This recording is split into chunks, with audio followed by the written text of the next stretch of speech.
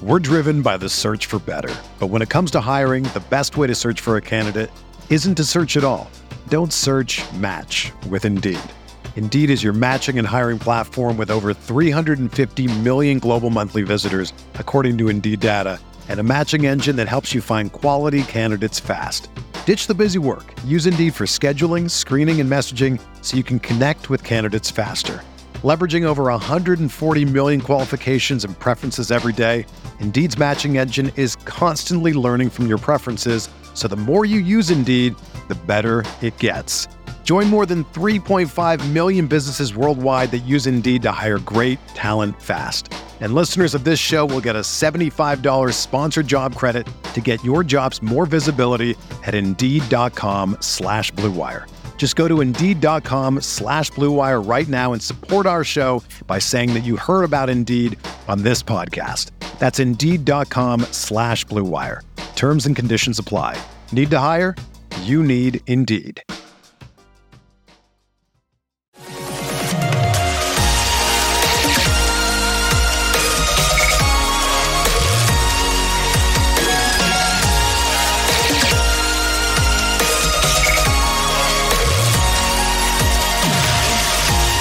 Away we go, episode 582 of the Al Galdi podcast. It is Monday, May 29th, 2023. It is Memorial Day 2023. A salute and thank you to all of those who have lost their lives fighting for our country. Hope that you're having a nice Memorial Day weekend. As yes, there is a show for Memorial Day. You are listening to that show right now. And coming up on this show, next segment, in fact, an excellent guest, a memorable guest for Memorial Day, Howard Gutman, the former United States ambassador to Belgium, a high-level attorney, a man who is extremely well-connected, a man who is very familiar with all that is going on with the Josh Harris group. Howard knows multiple people in the group, and he is going to explain to us what the heck is happening in the Harris group's purchase of the Commanders. The Harris Group's purchase of the team is going to get approved by NFL owners. Of that, there is little doubt. But there continues to be a lot out there about the financial structure of the purchase. We, over the last few days, have had multiple reports in that regard. And NFL owners actually voting on the purchase appears to be weeks away, as in July or even August. Why is that? Howard Gutman has a great understanding of what's happening here. He's going to spend some time with us breaking down the inner workings of the Harris Group's purchase of the Commanders, why the NFL owners taking their time to approve the sale could be costly, where the Harris Group is at in terms of a new stadium and in terms of the name of the team, and a lot more. If you want to truly comprehend what's going on in the sale of the Commanders, do not miss the ambassador, Howard Gutman. Next segment. Also on the show, we'll discuss the Nationals winning 2 of 3 games at the Kansas City Royals, including an absolute gem from starting pitcher Mackenzie Gore on Sunday afternoon in what was, yes, a loss, a 3-2 walk-off loss. But I'll also get into another major development for the Nats on Sunday, the promotion of their top prospect, outfielder James Wood, to Double-A Harrisburg. The Nats in James Wood may have a superstar. He is climbing the Nats organizational ladder, and he conceivably could make his major league debut this season. If you are a Nats fan, you should be excited. And I'll talk Orioles. My thoughts on them losing 2 or 3 games to the American League West leading Texas Rangers at Oriole Park at Camden Yards. A series that included more good starting pitching from Kyle Bradish and Dean Kramer and more good hitting from left fielder Austin Hayes. What a season he's having. But the series also included another blow-up start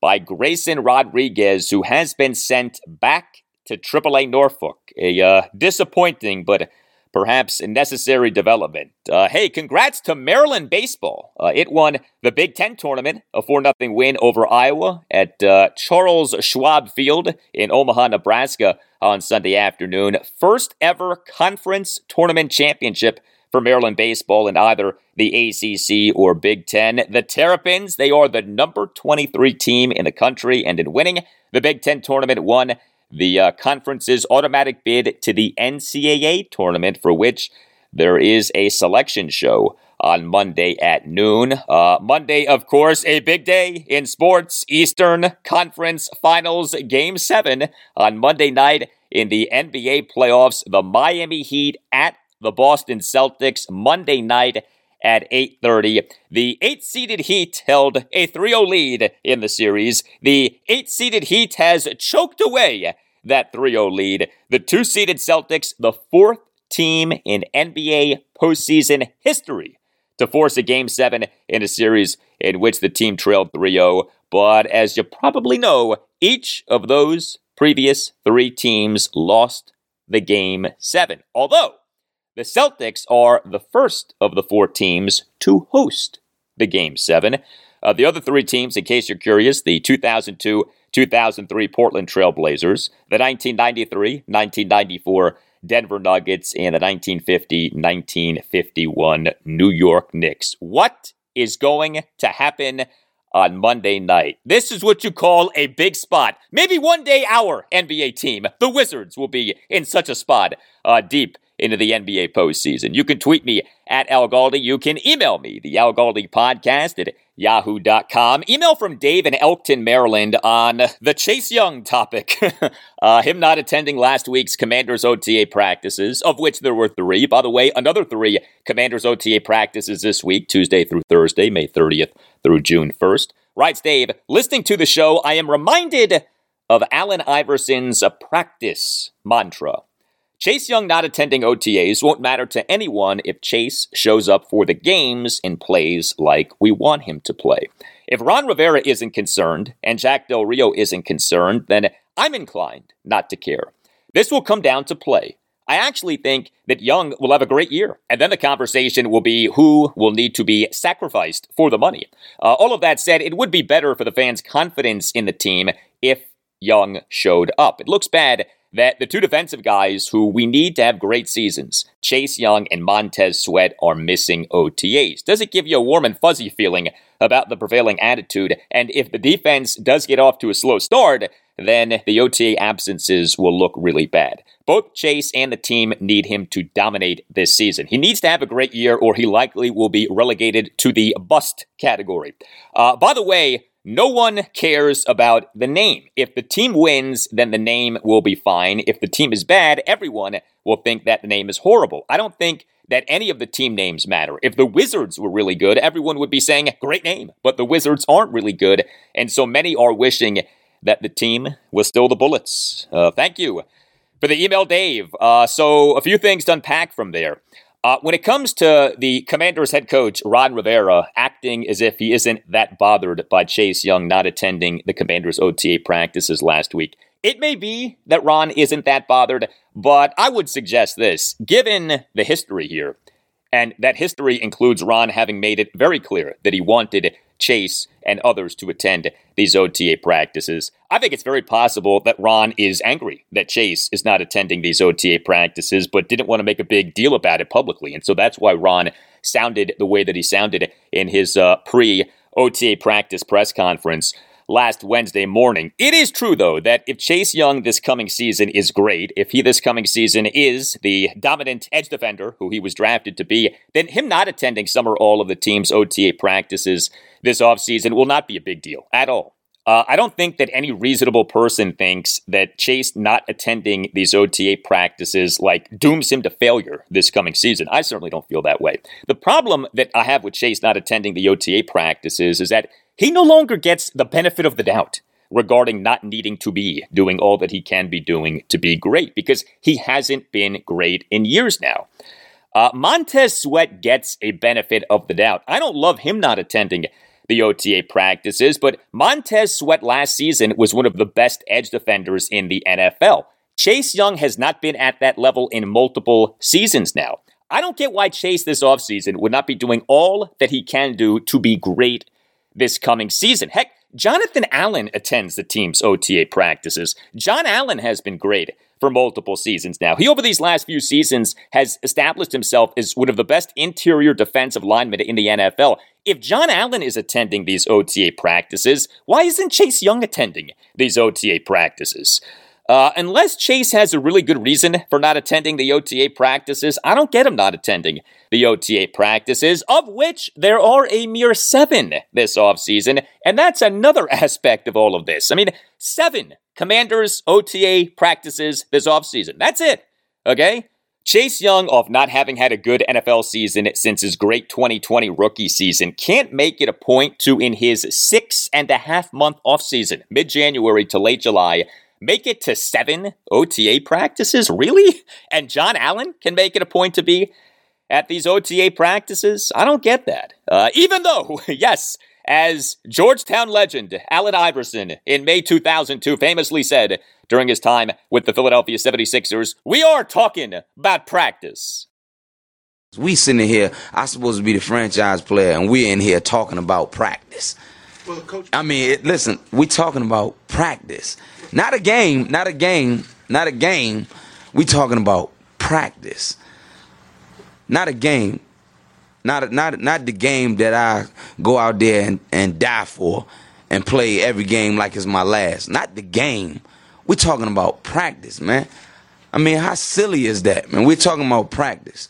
I know I'm supposed to be there. I know I'm supposed to lead by example. I know that. And I'm not shoving it aside, like it don't mean anything. I know it's important. I do. I honestly do.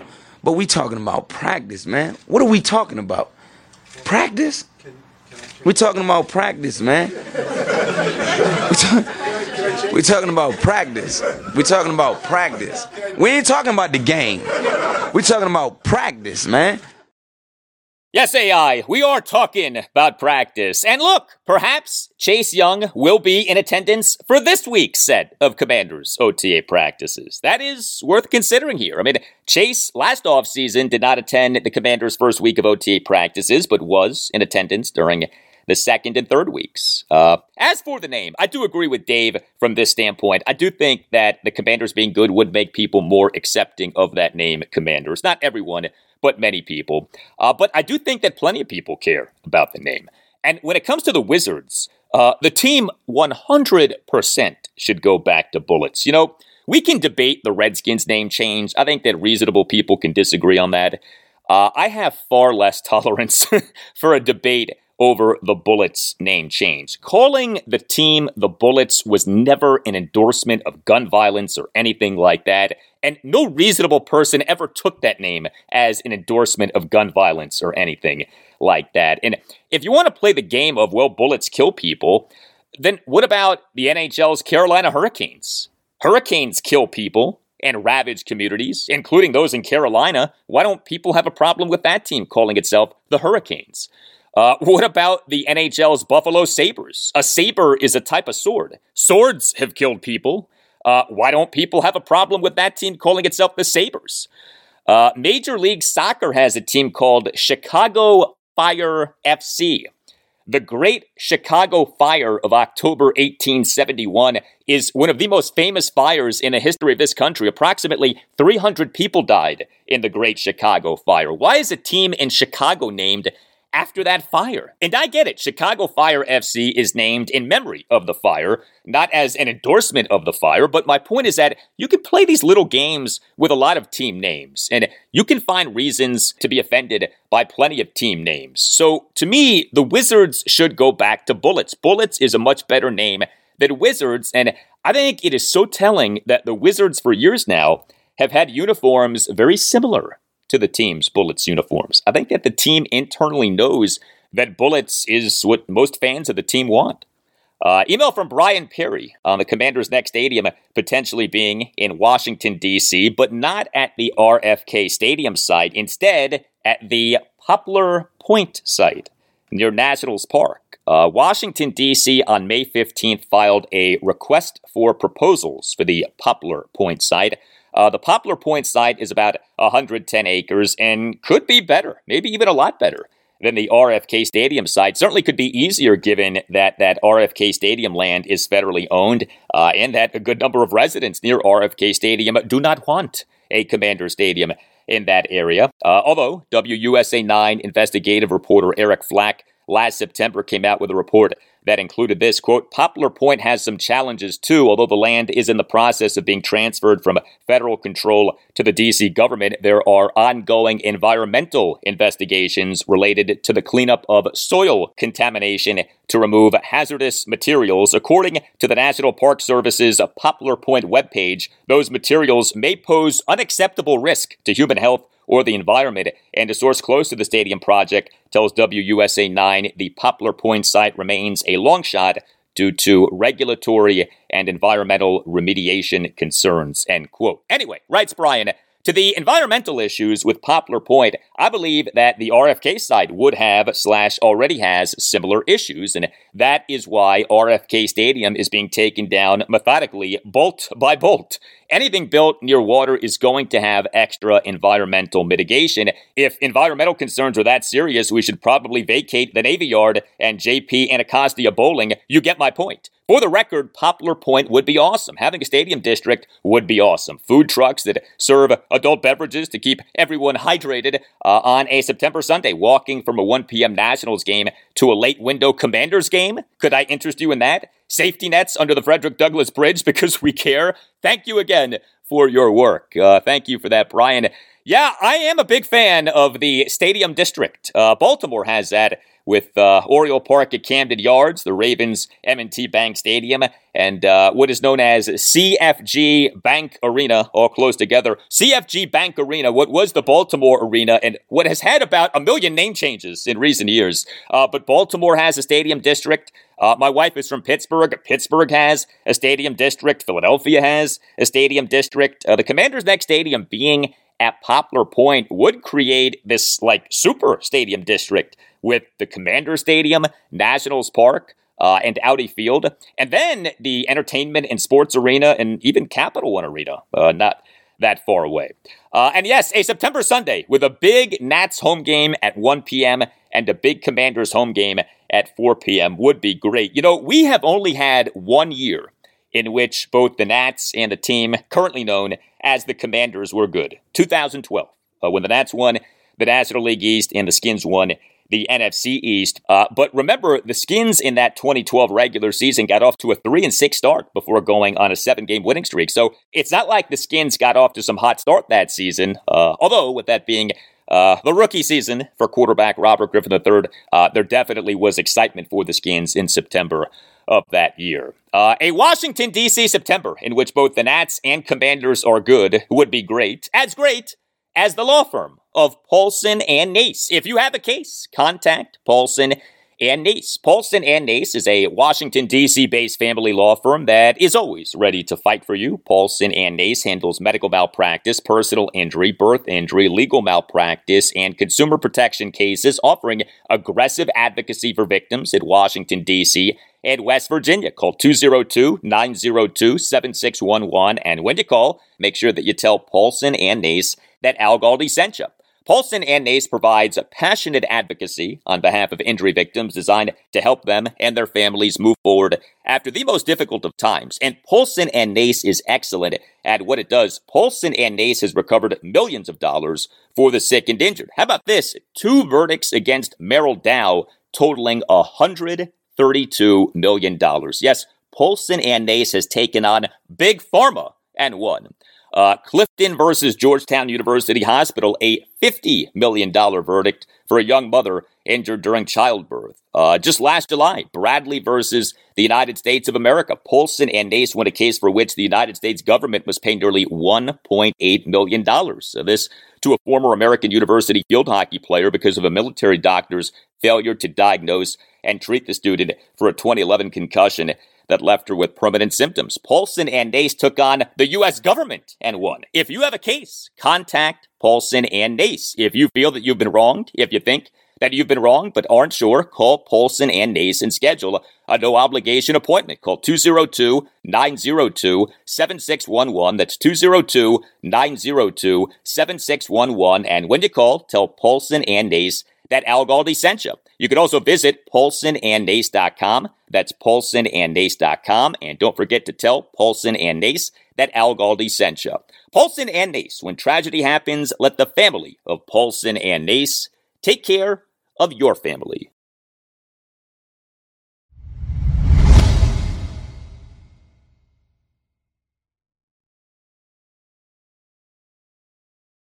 Well, we may be in the midst of a holiday weekend, Memorial Day weekend, but that has not stopped there from being quite a bit on the sale of the Commanders in recent days. And by the way, we over the last few days also have had this more in the saga of Commanders bidder Brian Davis. We on Friday had a hearing for this multi-billion-dollar lawsuit that Davis's company, Urban Echo Energy, has filed against Bank of America, which is handling the sale of the Commanders. A big thing in this Brian Davis situation has been the source of these billions of dollars that he claims to have. Well, a lawyer representing Bank of America raised the possibility that the documents at the center of Davis's lawsuit against the bank are, quote, fictitious, end quote. Yeah. A lawyer for Bank of America at this hearing basically called Brian Davis what a lot of us are thinking he is: a fraud, a con man, a carny. Know this lawsuit originally sought $500 billion in damages. Think about that figure. $500 billion. That sounds like something that you just make up. I want $1 bajillion, okay? $500 billion in damages. The award amount sought was eventually reduced to a much more modest $999,000. If you want more on this Brian Davis mess, check out my conversation with attorney and sports law expert Daniel Wallach on last Tuesday's show, episode 578. Daniel had some really good stuff on this Brian Davis situation, which is so bizarre and so ridiculous. But yeah, what matters the most regarding the sale of the Commanders right now is how soon this thing gets finalized. Indianapolis Colts owner and CEO Jim Irsay last Monday afternoon, May 22nd, in a session with reporters at the NFL's Spring League meeting in Minneapolis, said that the idea is for a special owners meeting after July 4th for a vote of NFL owners on the sale of the Commanders. But Irsay, who was a member of the NFL's Finance Committee, also said some things that raised some concerns about the sale of the team to the Josh Harris Group being approved. Quote, "We'll see what happens. I think it's going to depend on the Harris Group. They know what the rules are." End quote. Irsay also said, quote, "There's certain criteria that has to be met. I mean, that's just the way it is. It's not there yet, but it doesn't mean that it can't get there." End quote. Well, NFL and Sports Business Insider Ben Fisher of Sports Business Journal, he in a piece that came out this past Thursday night reported, quote, "The Harris Group's current debt-heavy capital structure and complicated membership have a lot of NFLers uncomfortable, and some believe it does not comply with league ownership rules. Harris believes they do comply, but the NFL's concerns are potentially significant, sitting at the core of the league's stability above all else approach. There are limits to how hard the NFL can push the Harris Group because of a truly rare circumstance. The Shield doesn't hold the best cards in this negotiation. Harris knows the current alternative to a deal with him is to leave Snyder in charge. If they want Snyder out, and they do, then they'll probably have to accept something short of ideal. Harris could walk," one insider said, end quote. Now, that said, Fisher also had this in his piece, quote, "It remains highly probable that Josh Harris successfully closes his deal to buy the Commanders from Dan Snyder for $6.05 billion. All relevant parties are motivated to get it done, and in some ways it's that simple. Nevertheless, there are some interesting moving pieces here as the NFL Finance Committee gets into the nitty-gritty," end quote. Speaking of that nitty-gritty, Mike Ozanian, assistant managing editor for Forbes Media, he in a report that came out on Friday morning reported that the Harris Group needs to adjust its financing in this purchase of the Commanders. The NFL's current limit for debt tied to the purchase of a team is $1.1 billion. Per Ozanian, the Harris deal includes $1.1 billion in secured debt and $1 billion in unsecured debt. But there's also this. Sports Business Insider A.J. Perez of Front Office Sports, he on Friday afternoon reported that, quote, "Any tweaks to Josh Harris's $6.05 billion agreement to purchase the Washington Commanders aren't likely to derail the timeline for approval," sources familiar with the process told Front Office Sports, end quote. So the prevailing feeling remains that the sale of the Commanders to the Josh Harris Group is going to get done. And remember, Dallas Cowboys owner, president, and general manager Jerry Jones and NFL Commissioner Roger Goodell, each guy at that NFL Spring League meeting in Minneapolis said that the expectation is that the Harris Group buying the team will get approved. And Jerry raved about the Harris Group. But all of this said, why is this sale looking like it won't get finalized until well into the summer? You know, it was on May 12th that we had the formal joint announcement from Commanders co-owners and co-CEOs Dan and Tanya Snyder and from Josh Harris on behalf of the Harris ownership group announcing that the Snyders and the Harris Group had entered into a purchase and sale agreement for the Commanders. Why should the sale, off being announced on May 12th, not get approved until 2 or even 3 months later? Think about that. I'm very pleased to welcome back to the Al Galdi podcast a man who is very familiar with and has a great understanding of the process and procedure of the sale of the Commanders. Howard Gutman, the former United States ambassador to Belgium. He was U.S. ambassador to Belgium from August 2009 to July 2013. He is a 1977 graduate of Columbia University and a 1980 graduate of Harvard Law School. He has appeared in several movies and television shows. He is the host of the political commentary radio show As I See It on News Radio WRVA in Richmond and on the Odyssey app. You can follow him on Twitter at the Howard Gutman. He is a big fan and astute observer of the Commanders. He is a loyal listener of this podcast, and he is here to help us make sense of what exactly is going on with this sale of the Commanders. Ambassador, how are you? I'm doing well, Al. I actually got back last night from Romania, but my luggage is still in Charles de Gaulle Airport in Paris, where we change planes. Other than not having my clothes and my toiletries, I'm doing fabulously. Well, I know with the way air travel is these days, you're not alone in an adventure like that. So hopefully everything works out soon. So the general sentiment very much is that this sale of the Commanders to the Josh Harris Group is going to get approved. That said, we do now have the on-the-record comments from Jim Irsay and recent multiple reports saying that the financial structure of the Harris Group's purchase needs to be altered, and we have what appears to be this likelihood of the sale not being approved until July or even August. What do you make of what's happening here? So, we know that the issues between Dan Snyder and the Harris Group are all resolved. The terms, Dan obviously was trying to get the highest price he could. He held out ultimately for $6 billion. It didn't look like the Harris Group was willing to pay it, so they bridged the gap with this little earn-out part. But all those issues are laid to rest. And I take from the fact that Dan actually signed the agreement, he went to a binding agreement and lost all his leverage against the league, that the issues between the league and Dan are worked out. So really there's two more things that would need to be done. We now have an ownership group, a new ownership group of up to 20 people who want to join the league. And the league has an important obligation, first to vet the members, and I can talk a little bit about what vetting would be like, and then to make sure the financial terms of the deal work consistent with the NFL guidelines.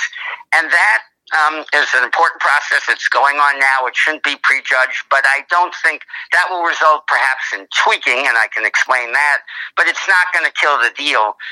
We should get back to this late July or early August, because first let's talk about the vetting.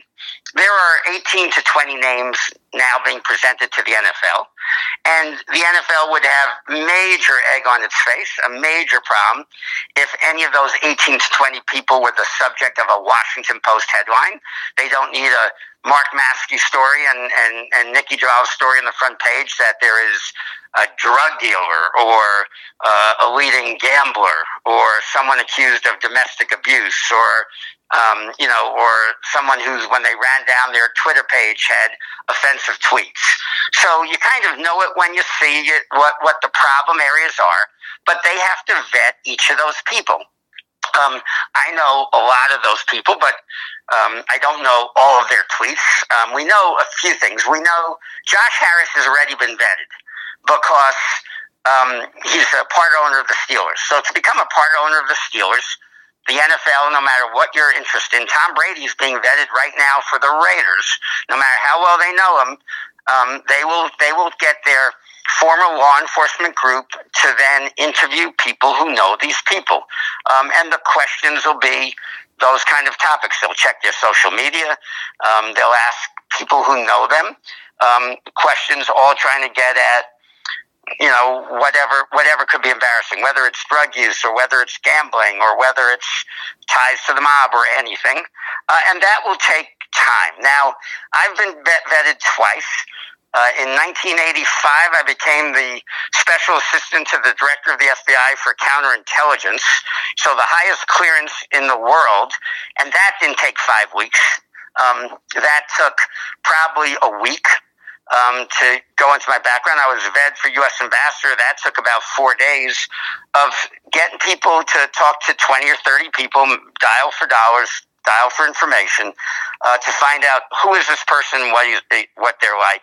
And that's going on with the 18 to 20 people. And I would hope that they would clear. We know a bunch about several. We know Josh Harris has been vetted.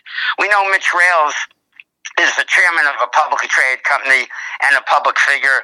If there were that kind of tweet, now I don't think he has a social media presence at all, but if there was anything like that, it wouldn't have taken buying the commanders to put him in the in the limelight. Similarly, Eric Schmidt of Google, if there was a Me Too problem or a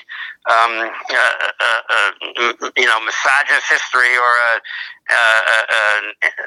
racial bias or any of that, or a gambling addiction, that would have been in the papers a long time ago. But for some of these people, they are more under the radar.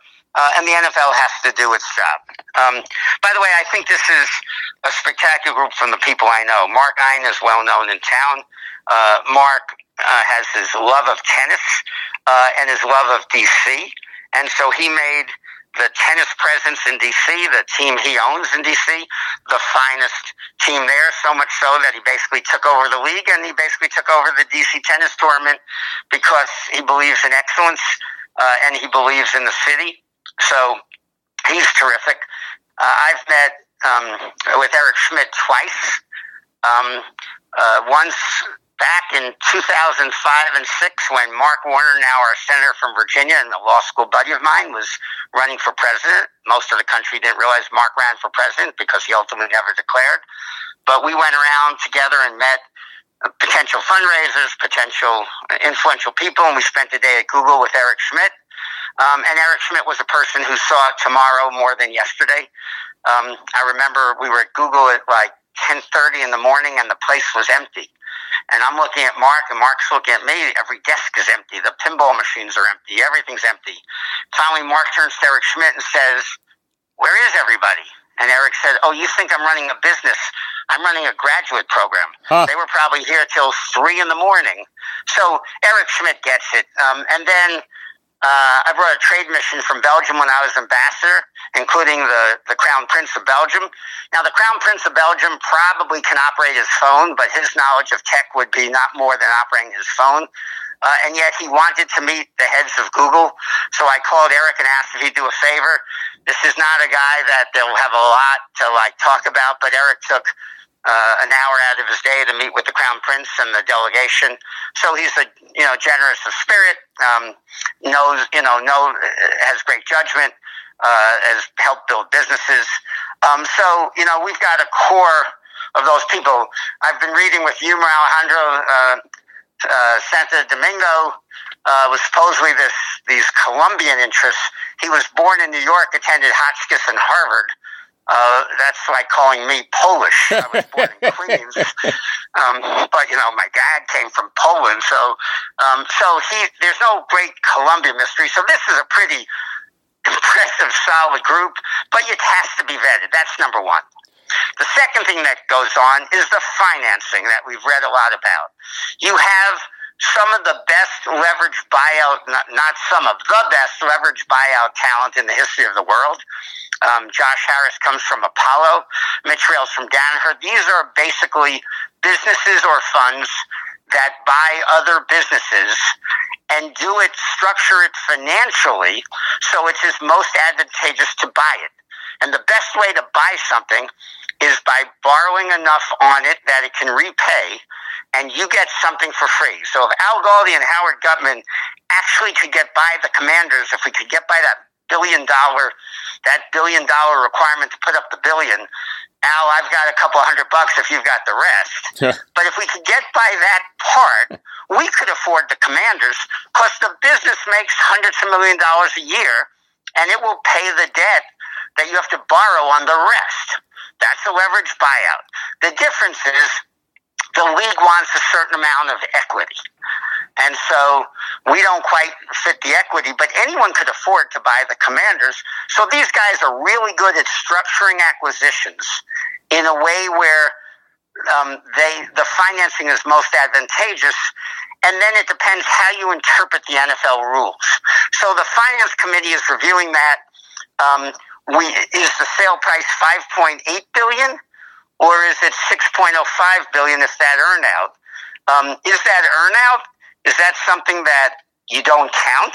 You just have to figure out, well, we've got $1 billion of debt on the 5.8, or is that extra $200 million something that Dan Snyder's in effect lent to this group, which they'll pay back with the earnout? So those kind of issues that will take some restructuring, some tweaking among the group. But again, I don't see why that would be to August. So we are at the end of May. I would hope this could be done by June 15th. And so I was alarmed in reading A.J. Perez's front office sports owners talking about they expected this to be early August. And that's where I think is the most interesting issue of the difference between this ownership group coming in mid-June or 2 months later when the season's starting is a massive difference for this community. And the question is, why would the league not have the incentive to move forward? Why would they be, slow rolling it now when it hurts this community? You heard earlier this week, Ron Rivera said he can't really consider the re-signing of Cameron Curl, the extension, and the Montez Sweat extension until the ownership is straightened out. Well, this ownership can't talk to him about those issues until they were approved by the league. So that's signing our players are on hold. The stadium, we had Magic Johnson talk to Wes Moore in Maryland, but that got shut down. They can't talk to people about a new stadium. So we are losing not only 2 months as a community of having no ownership and a gap, but we're losing the 2 months leading up to the season. So I'm just not sure why the league can't move this along and get the vetting done and the financing done by, let's say, June 15th. And I would hope that the journalist community, whether it's Nikki or Sam Fortier of the Post or Matt Perez of the Times, starts asking the league, why can't they go forward once the vetting is done and the finances straightened by mid-June, just in getting a Zoom vote? And I think it's pretty important for listeners now to start asking that question, because there's a difference of having a team for 2 months with no ownership leading up to the season. It's a wasted year in those 2 months. It is odd that the timeline for formal approval of the Harris Group's purchase of the Commanders now goes into July or August. I mean, the formal announcement from the Snyders and Josh Harris announcing the purchase and sale agreement was on May 12th. Why should something that was announced on May 12th take 2 or 3 months to finalize? One of the things that really has been illuminated by what's going on here is, at least to me, a need for the NFL to update its rules for buying a team, including this current limit for debt tied to the purchase of a team being $1.1 billion regardless of the price of the team. Why the debt limit is some arbitrary raw number as opposed to a percentage of price given the skyrocketing valuations of NFL franchises makes no sense to me. Do you think that the NFL would be willing to adjust its current rules for this Harris Group purchase of the Commanders, or do you think that any adjustments would be post-purchase and that the Harris Group is going to have to abide by these existing rules? So the change will come after this purchase and after Seattle. Bezos can go buy Seattle in 2024 and will do so. And then there will be a complete, I suspect, revamp of the rules. This is the only league where a private equity can own any. Why can't you have 20% of corporate or fund money, investor money, where you can't have any sovereign wealth money to come in?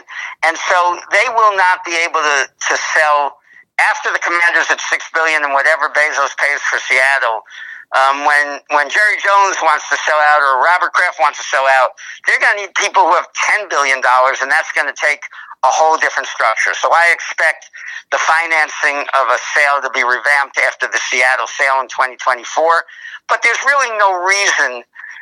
It won't take a waiver of the debt limit. It will just take structuring it in a way where you can now say they're within the debt limit. So if you're going to borrow, let's say you happen to own the New Jersey Devils and the 76ers, and you have a lot of equity there, do you need to sell your equity, part of your equity in the team, to get cash to make it equity?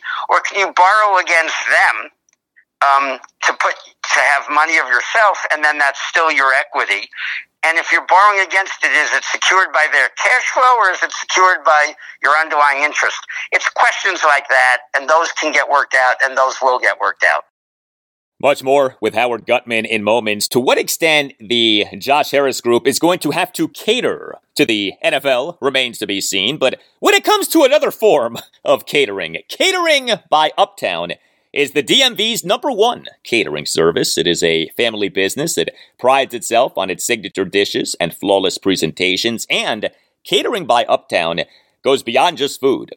Catering by Uptown offers personalized consultation and event planning assistance that are outstanding, including venue coordination, custom catering menu selection from over 1,000 delicious dish selections, and a day of event coordinator who will make sure that everything runs smoothly.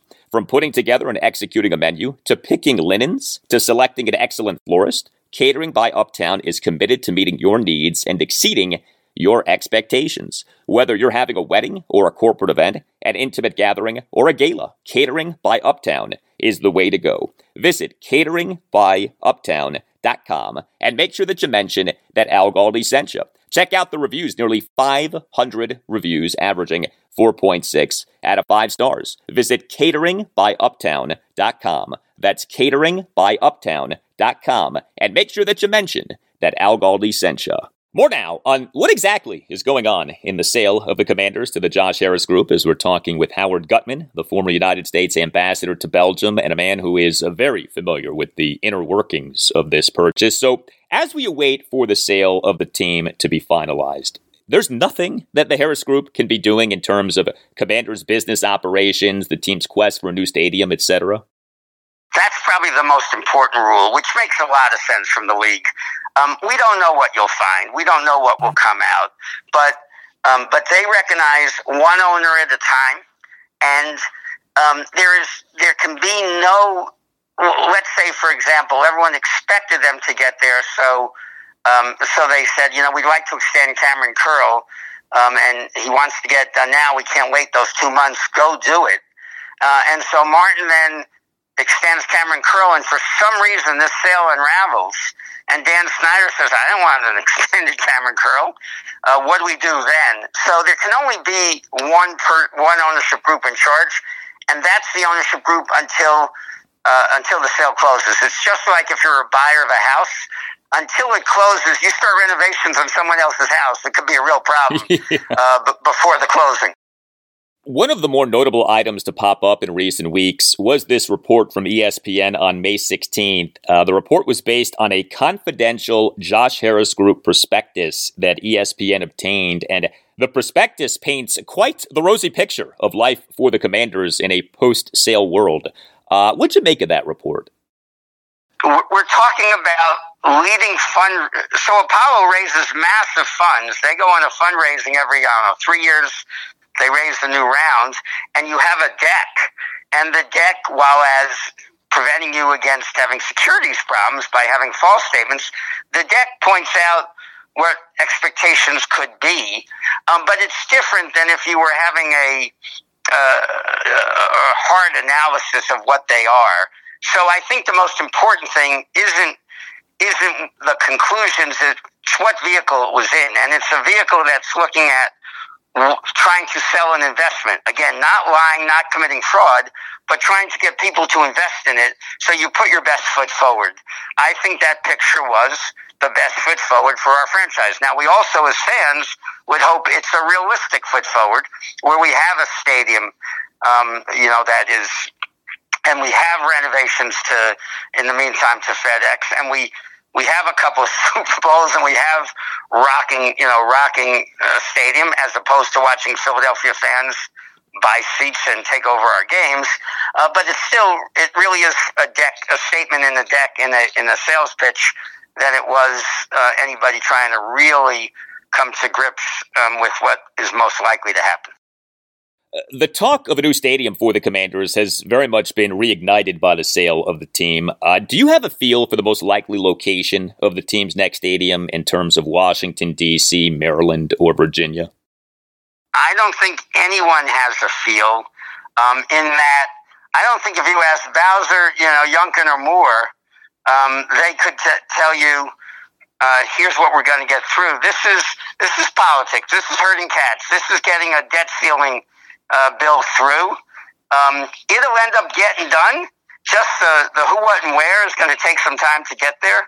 So I don't think there's any.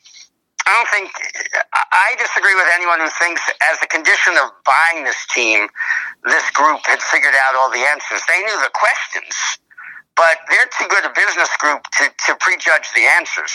They're going to judge the answers after they do intensive work on the stadium, after they do intensive work on the brand, after they do intensive work on the management of the team, after they do intensive work on the general management of the team, after they let those people do intensive work on who should play safety and do we need to sign a new linebacker. Yeah. So you may have just answered this question, but when it comes to the name, the brand, do you think that Josh Harris already has an idea of what he's going to do with that name? Or do you think that Harris truly doesn't know what he's going to do with the name? I think he knows the process he's going to do to try to figure it out. He's going to do the smartest business process. It's not about it's not about like naming your child, where you say, I always loved the name Esmeralda, and you don't think about the pros and the cons and what might happen about Esmeralda. This is what makes sense to a fan base, what's permitted by the league, what makes sense to the patent office.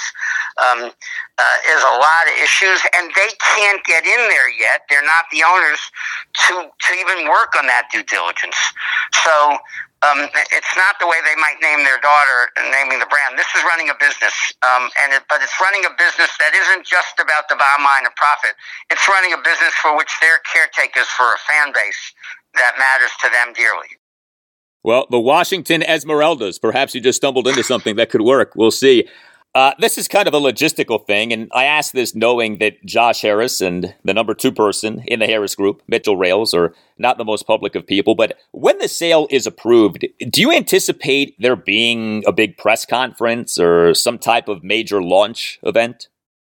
Well, I suspect there'll be some sort of event, but neither Josh Harris nor Mitch Rales are the type to say, give me that microphone and start fighting over it. I tell this story. When it first came out that Mitch was thinking about investing, I wanted to see what his Wikipedia looked like. And so I looked up his Wikipedia on my mobile phone. And for the picture of Mitch Rales on Wikipedia, they had a picture of his brother Steve Rales. Wikipedia didn't even know what he looked like versus what his brother looks like. So these guys, they are fabulous people. They are fabulous. They love the city. They love the fan base. They realize this is bigger than them, and they're fabulous businessmen. But they're not buying this team because they want to be someone. They're someone so that they can afford to buy this team. But this isn't making their career. They had their career. This is the giving back part. It's funny that you bring that up about Mitchell Rales. NFL insider Albert Breer of the MMQB has been raving about Rales. Breer via a tweet on May 13th, quote, "One thing to know that I've gathered from other owners, Mitchell Rales is a very real figure here and has the financial wherewithal to be primary owner. Considering Rales' business acumen, that the NFL gets both he and Josh Harris in the fold is considered a big win," end quote. I take it that you're not surprised by that tweet.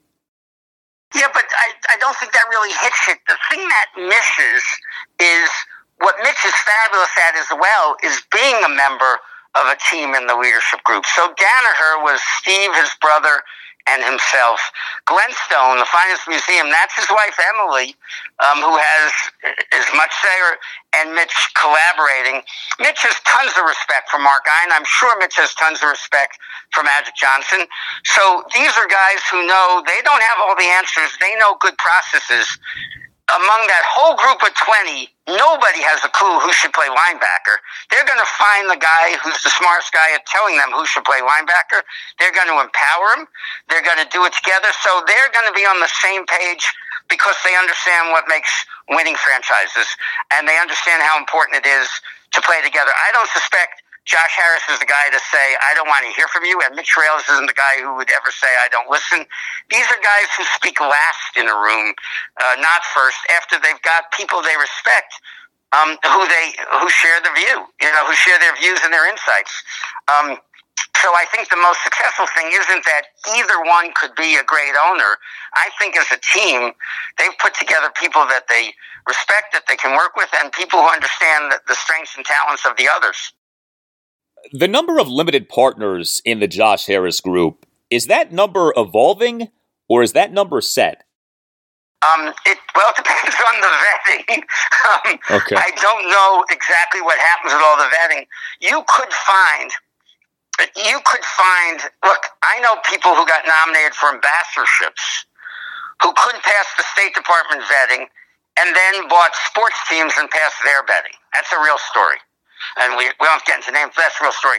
But so you won't know what is sensitive for the league, what the other owners say. I think there are a number of owners today, existing owners, who couldn't pass the vetting process to buy a team today. Huh. They're lucky they're owners, but we know some of the blemishes on some of their histories, and that would probably knock them out. So we don't know exactly. People could have financial misfortunes. They could have problems in the vetting. They could have family issues. They could have health issues. Life is not static. But you're not going to see major changes, and it's not going to be anything that threatens the group. If someone put in $75 million, now, Al, once again, to me and you, $75 million is a pretty good chunk of change, but someone putting $75 million, if they had to drop out, that interest could be made up. But do I believe it has to be set in stone like this before we've seen the vetting process, before it's closed? Or even after it closed, there could be someone who, decides they're buying another team. Jeff Bezos calls them up and they sell their minority interest. So this isn't static, but I don't think there's any issue that this group will be the group. Final question. You come from a world in which leverage is always a big deal. Who has the most leverage in a negotiation or interaction? So regarding the Josh Harris group and the NFL trying to work through these financial structure issues, which side has the most leverage? On the one hand, you can say that the Harris group is trying to enter into the exclusive and lucrative club that is NFL ownership. And so that would suggest that the NFL has the leverage. But on the other hand, you could say that the NFL is desperate to rid itself of Dan Snyder and that there actually did not end up being as many official bidders for the Commanders as perhaps had been expected. And so if you subscribe to that line of thinking, you could suggest that the Harris group has the leverage. In the give and take with this financial structure stuff, which side has to give more? The Harris group is not going to walk away because they have to restructure something. The NFL can say, we want this done, and they're not going to, and the Harris group will not say that's a deal break. Whatever the NFL needs done to meet their rules or they think needs to make their rules, the Harris group will make happen. So when you're dealing with the NFL, it's a little bit like, the mob. There really is not a no. It's just a, how do you want me to put the yes? That's a great line. A great exit line from the great Howard Gutman, who has an excellent grasp of all of this. Ambassador, I always appreciate your time so much. Thank you for your knowledge and insight, and all the best to you. All the best, Al. Take good care.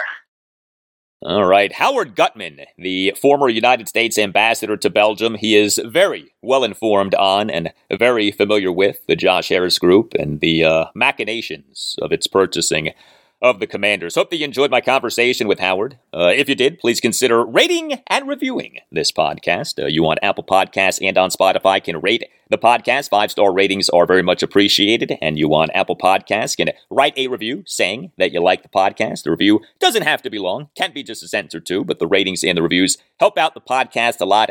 And I thank you very much for doing them. They are appreciated. We're driven by the search for better. But when it comes to hiring, the best way to search for a candidate isn't to search at all. Don't search, match with Indeed. Indeed is your matching and hiring platform with over 350 million global monthly visitors, according to Indeed data, and a matching engine that helps you find quality candidates fast.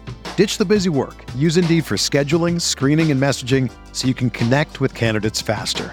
Leveraging over 140 million qualifications and preferences every day, Indeed's matching engine is constantly learning from your preferences, so the more you use Indeed, the better it gets.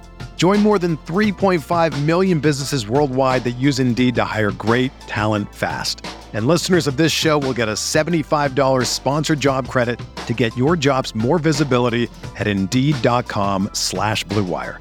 Just go to Indeed.com/Blue Wire right now and support our show by saying that you heard about Indeed on this podcast. That's Indeed.com/Blue Wire. Terms and conditions apply. Need to hire? You need Indeed.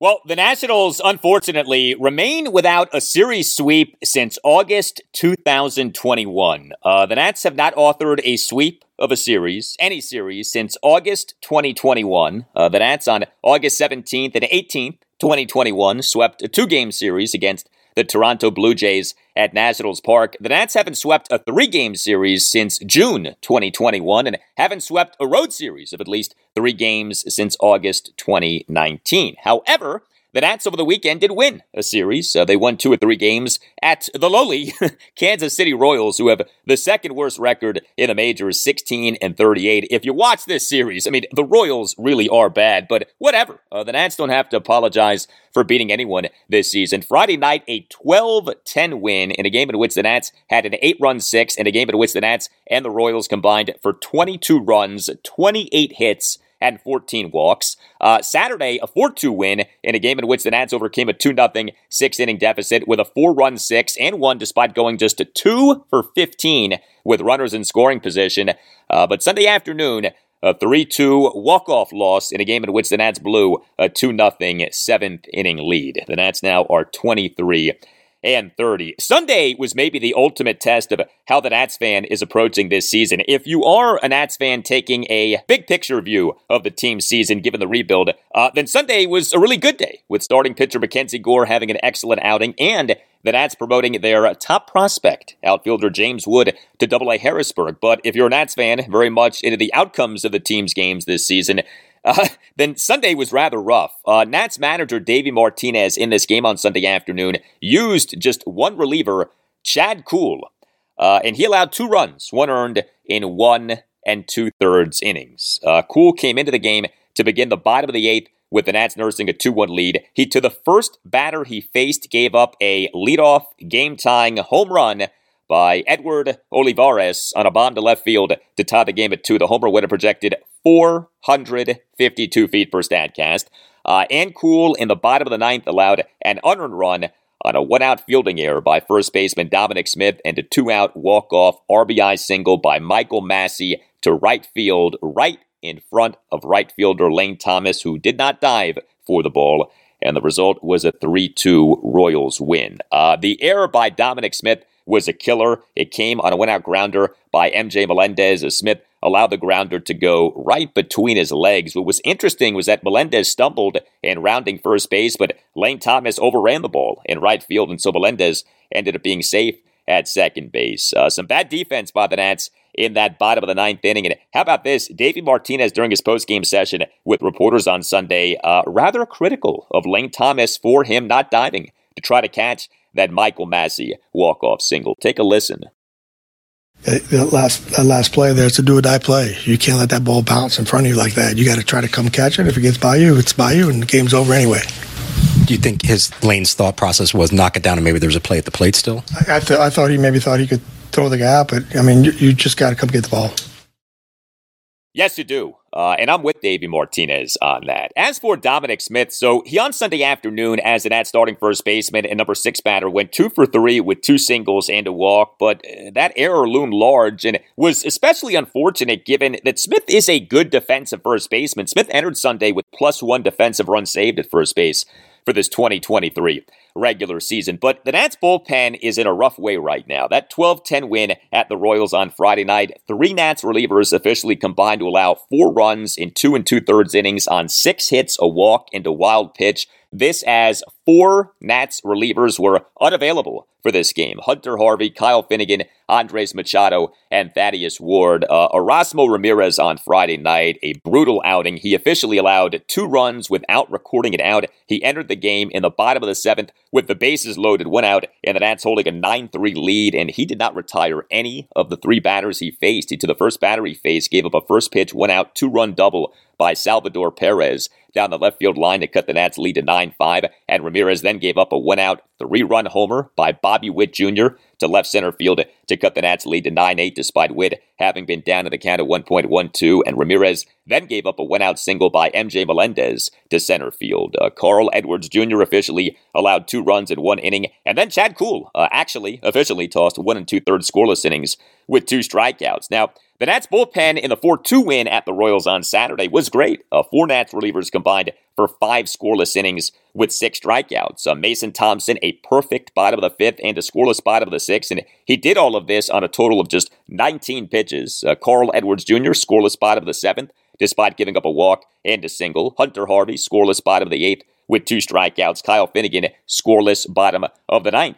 With 2 strikeouts. But then on Sunday afternoon, Davey Martinez stayed away from Harvey, Finnegan, and Edwards. And, in fairness to Davey, each of those 3 relievers has been throwing a lot lately.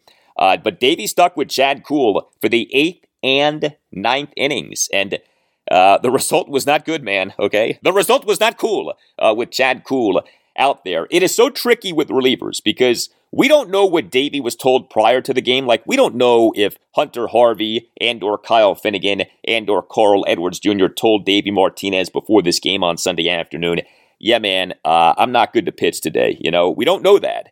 And each guy, like I said, has been pitching quite a bit lately. But it was tough in a close game like this to have a guy who has been demoted from the rotation to the bullpen, Chad Kuhl, being asked to pitch 2 innings to close out this game, and things did not go so well. And the shame of what happened on Sunday afternoon is that the Nats did not win a game in which Mackenzie Gore was awesome. Gore, in this 3-2 walk-off loss at the Royals on Sunday afternoon, allowed 1 run in 7 innings with 11 strikeouts versus 1 walk. He gave up just 3 hits, a homer, a double, and a single. And he threw a lot of strikes, 106 pitches, 75 strikes versus just 31 balls. Gore's fastball was on point. The only real boo-boo for Mackenzie Gore in this game, bottom of the 7th, a 1-out solo homer by MJ Melendez to left center field to cut the Nats lead to 2-1. The homer did go a projected 417 feet per Statcast, but otherwise, Gore was tremendous. Here was Davey Martinez during his post-game session with reporters on Sunday on Mackenzie Gore. That was a great start for him. We got to keep him right there, though. But, once again, I talk about him attacking the zone down with his fastball. Everything plays off the ball down. He threw the ball down really well today, and he was tough. So, great outing by him. It stinks that he couldn't get the win there, but he's got to come back in 5 days and do it again.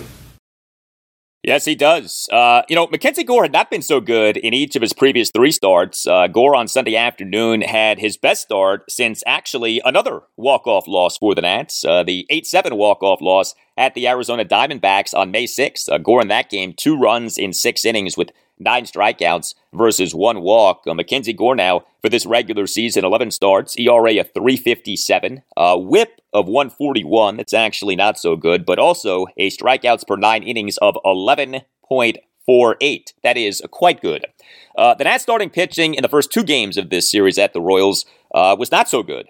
Patrick Corbin in that 12-10 win on Friday night, 6 runs in 6 into 3rd innings. Now, he allowed 3 runs in 6 innings, but he then, in what ended up being a 5-run 7th for the Royals, was charged with 3 runs as he began the bottom of the 7th by giving up back-to-back singles and issuing a walk before recording it out. And all 3 of those runners ended up scoring off reliever Erasmo Ramirez. Corbin, for the game, gave up 7 hits, a homer, 2 doubles, and 4 singles. He issued 4 walks. He did record 6 strikeouts. He threw 108 pitches, 66 strikes versus 42 balls. And Josiah Gray, he in that 4-2 win at the Royals on Saturday, lasted for just 4 innings. This was a disappointing outing for Gray.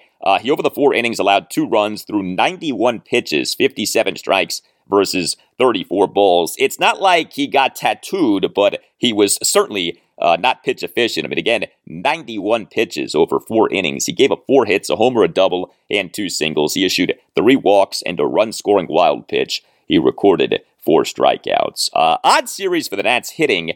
The Nats in Game 1 scored 12 runs. That was excellent, but the Nats over Games 2 and 3 totaled a mere 6 runs. So the Nats, over the first 2 games of this series, had the 2 big 6 innings. Friday night, an 8-run 6. Saturday, a 4-run 6. Luis Garcia on Friday night as the Nats starting second baseman and number 2 batter, 6 for 6. He joined Anthony Rendon as the only Nats players to go 6 for 6 in a regular season game since the franchise moved to Washington, D.C. in the 2004-2005 offseason. Garcia went 6 for 6 with a 2-run double, another double, and 4 singles, and 5 of the 6 hits were opposite field hits. I mean, what a performance by Luis Garcia on Friday night, but then Garcia as the Nats starting second baseman and number 2 batter in each of the final 2 games of this series went a combined 0 for 10 with 3 strikeouts. I do like what the Nats are getting from Corey Dickerson.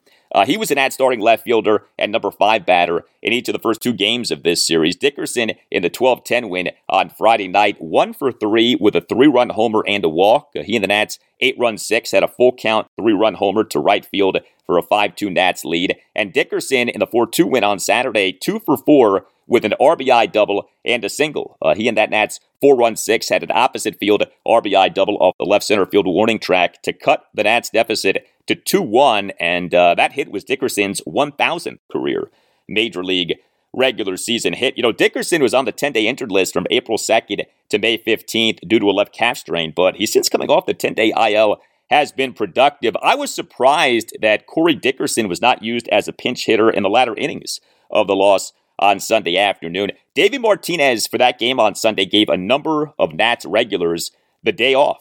Dickerson didn't play. He's not so much a regular, but C.J. Abrams was not the Nats starting shortstop. He had the day off. Keibert Ruiz was not the Nats starting catcher. He had the day off. Jeimer Candelario was not the Nats starting third baseman. He had the day off. And yet all of these guys were not utilized as pinch hitters, despite the Nats offense not exactly thriving in that 3-2 walk-off loss on Sunday afternoon. Also, another salute to Lane Thomas. He is the Nats starting right fielder and number 1 batter in each of the 3 games in this series. Only went a combined 3 for 14 with 2 walks, but each of the 3 hits was an extra base hit.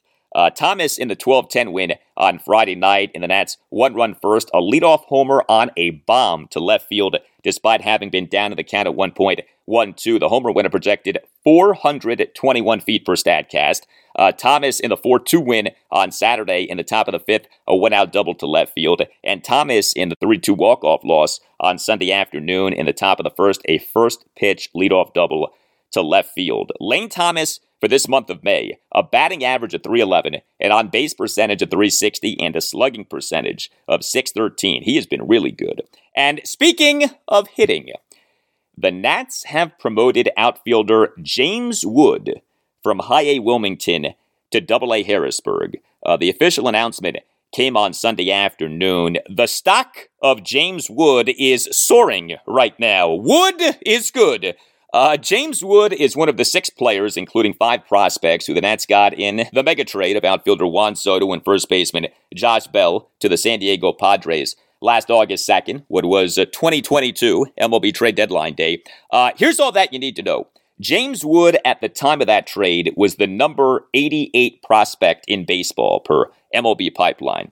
James Wood right now is the number 7 prospect in baseball per MLB Pipeline. Quite the ascension. He this season killed it for the High A Wilmington Blue Rocks. 42 games, 181 plate appearances, a batting average of 293, an on-base percentage of 392, a slugging percentage of 580. This season is just Wood's age 20 season. He's built like an NFL tight end. Wood is listed as being 6'6", and 240 pounds. The Padres took Wood in the second round of the 2021 MLB draft out of IMG Academy in Florida. So note, he's not even a first-round pick. He's a second-round pick. And he is a local. Wood grew up in Maryland. His initial high school was St. John's College High School in Washington, D.C. Here was Davey Martinez during his pregame session with reporters on Sunday on James Wood getting promoted to Double-A. Yeah, he's done well, and in a short period of time in high A, he's done really well. I like I said, I try to keep track of these guys, and I think his OPS is over 900. His strikeout rate is down a little bit. His walk rate is up a little bit. So when he hits the ball, he hits it hard, and he's walking. So that's a good sign, they felt like, this is the time to move him up. And but he definitely deserved to get a shot to go up to Double-A. And it's all about development for our young players. I mean, he's still really young and he's learned a lot.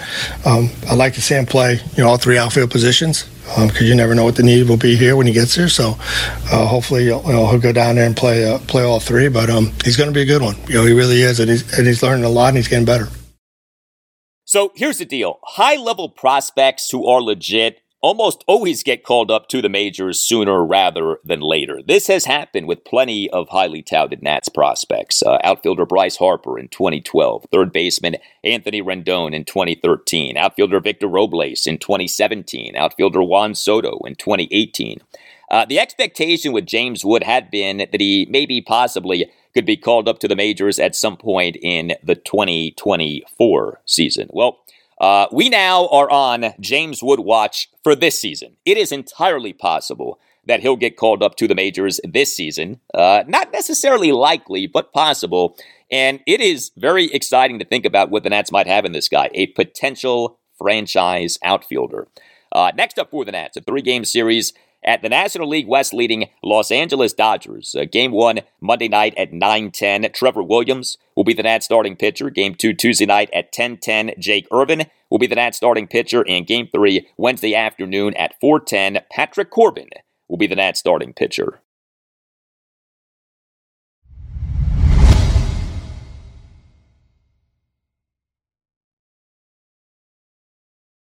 So the Orioles on Sunday afternoon concluded a brutal stretch of 22 consecutive games against teams that at the start of the stretch had winning records. There was a suspicion, dare I say fear, that this stretch was going to expose the O's. The O's over these 22 games ended up going 13-9.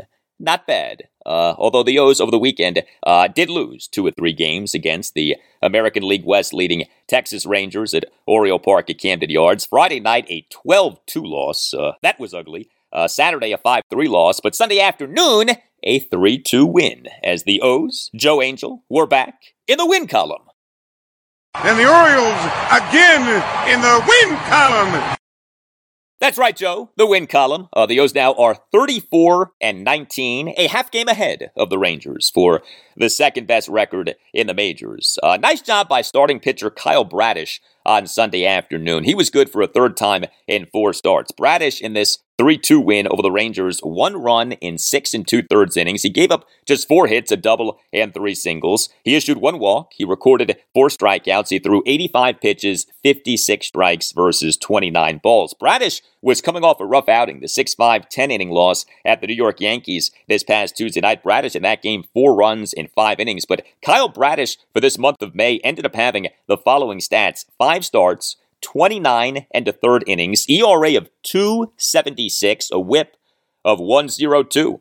Also having a good start in this series against the Rangers was Dean Kramer, who was at least solid for a 5th consecutive start. Kramer in the 5-3 loss on Saturday, 3 runs in 6 1/3 innings. He gave up 5 hits, a double, and 4 singles. He issued 2 walks. He recorded 5 strikeouts. He threw a lot of strikes, 97 pitches, 63 strikes versus 34 balls. And Dean Kramer in this month of May. 5 starts, 29 and a third innings. ERA at 2.45, a whip of 130. Love the improvement that we're seeing from Kyle Bradish and Dean Kramer. But then there is what is happening with Grayson Rodriguez, who is no longer on the major league roster. Gray Rod in game 1 of this series got ripped for a third time in 5 starts and then got sent back to AAA Norfolk. Rodriguez in that 12-2 loss to the Rangers on Friday night, 9 runs, 8 earned in 3 and a third innings. He gave up 6 hits, 3 homers, a triple, and 2 singles. He issued 3 walks. He did record 6 strikeouts. He threw 83 pitches, 49 strikes versus 34 balls. Grayson Rodriguez at the major league level in this 2023 regular season, 10 starts, an ERA of 7.35, a whip of 172. Those numbers, of course, are brutal.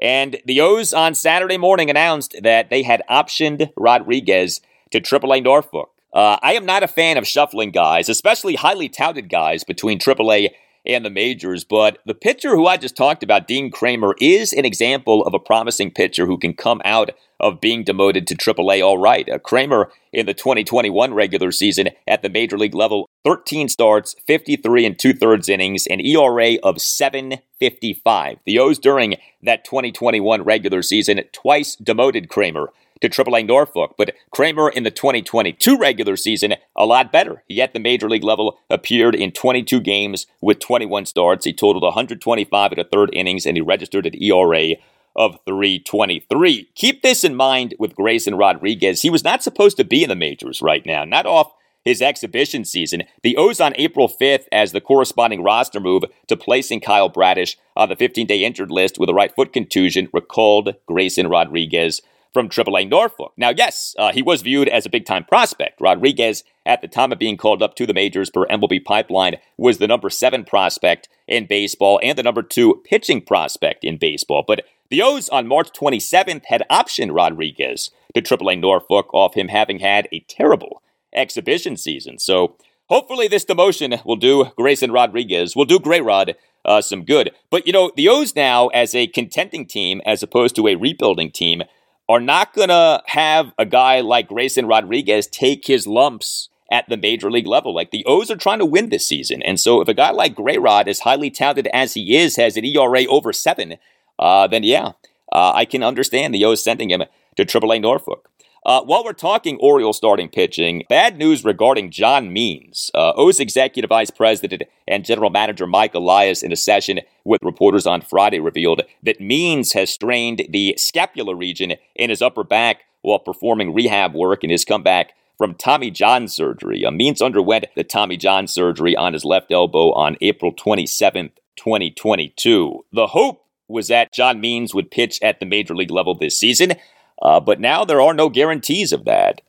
Boy, you know, the O's already are good. You think about what a healthy John Means could mean to the O's, but him being back at the major league level this season now is in at least some doubt. John Means for the 2021 regular season, quite good. 146 and 2/3 innings over 26 starts, an ERA of 3.62.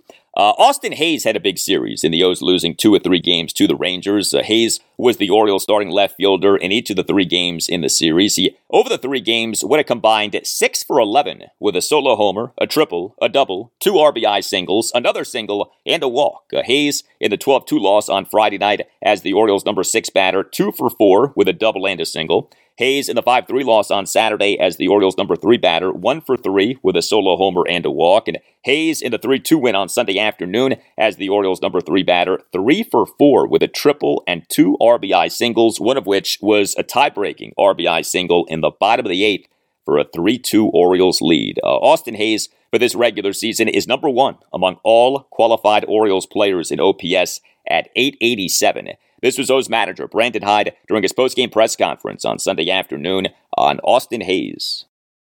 He is playing some great baseball right now. Really good at bats. It's went off the wall early in the game, and like the way he's using the whole field right now, the way he plays defense is special, and just taking great at bats for us right now. Yes, he is. Also, Ramon Arias is back. The O's on Friday afternoon reinstated infielder Ramon Arias from the 10-day injured list, which he had been on since May 9th due to a left hamstring strain. The corresponding roster move was the O's optioning one of their top prospects, infielder Joey Ortiz, to AAA Norfolk. A mixed series for the Orioles bullpen. We actually had an Orioles position player pitch in this series. Left fielder Ryan McKenna, he in that 12-2 loss to the Rangers on Friday night pitched the top of the ninth. He allowed 2 runs on a double and 3 singles, but the 2 actual relievers who the O's used in that game, Austin Voth and Cionel Perez, actually were pretty good. They combined to allow 1 run in 4 2/3 innings. The 5-3 loss to the Rangers on Saturday, 3 Orioles relievers combined to allow 2 runs, 1 earned in 2 2/3 innings.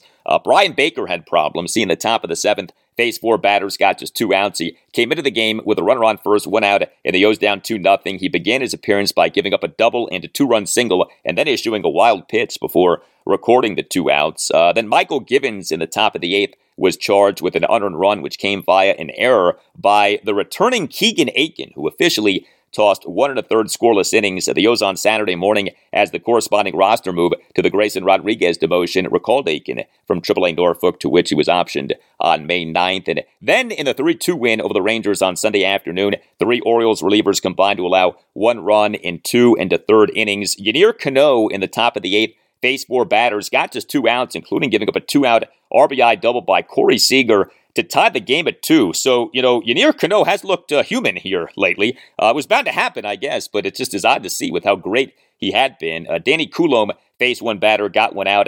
And Felix Bautista, what a performance by him. He tossed a perfect top of the 9th with 3 swinging strikeouts for the save. Bautista now, for this regular season, ERA of 1.38, a strikeouts per 9 innings of 18.35. 53 strikeouts over just 26 innings. That's absurd.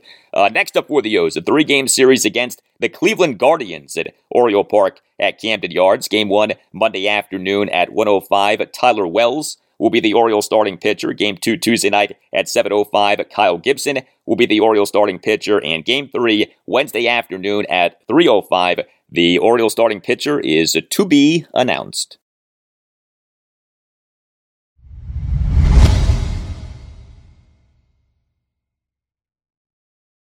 And that will do it for you and me for now. Keep the feedback coming. You can tweet me at Al Galdi. You can email me, the Al Galdi podcast at yahoo.com. Tuesday show, episode 583. We'll have plenty for you on the Commanders. Also, I'll talk Nationals and Orioles, and that's on Monday night at 9:10 of Game 1 of a 3-game series at the Los Angeles Dodgers. The O's on Monday afternoon at 1:05 have Game 1 of a 3-game series against the Cleveland Guardians at Oriole Park at Camden Yards. Have a great rest of your Memorial Day Monday, and I'll talk to you on Tuesday.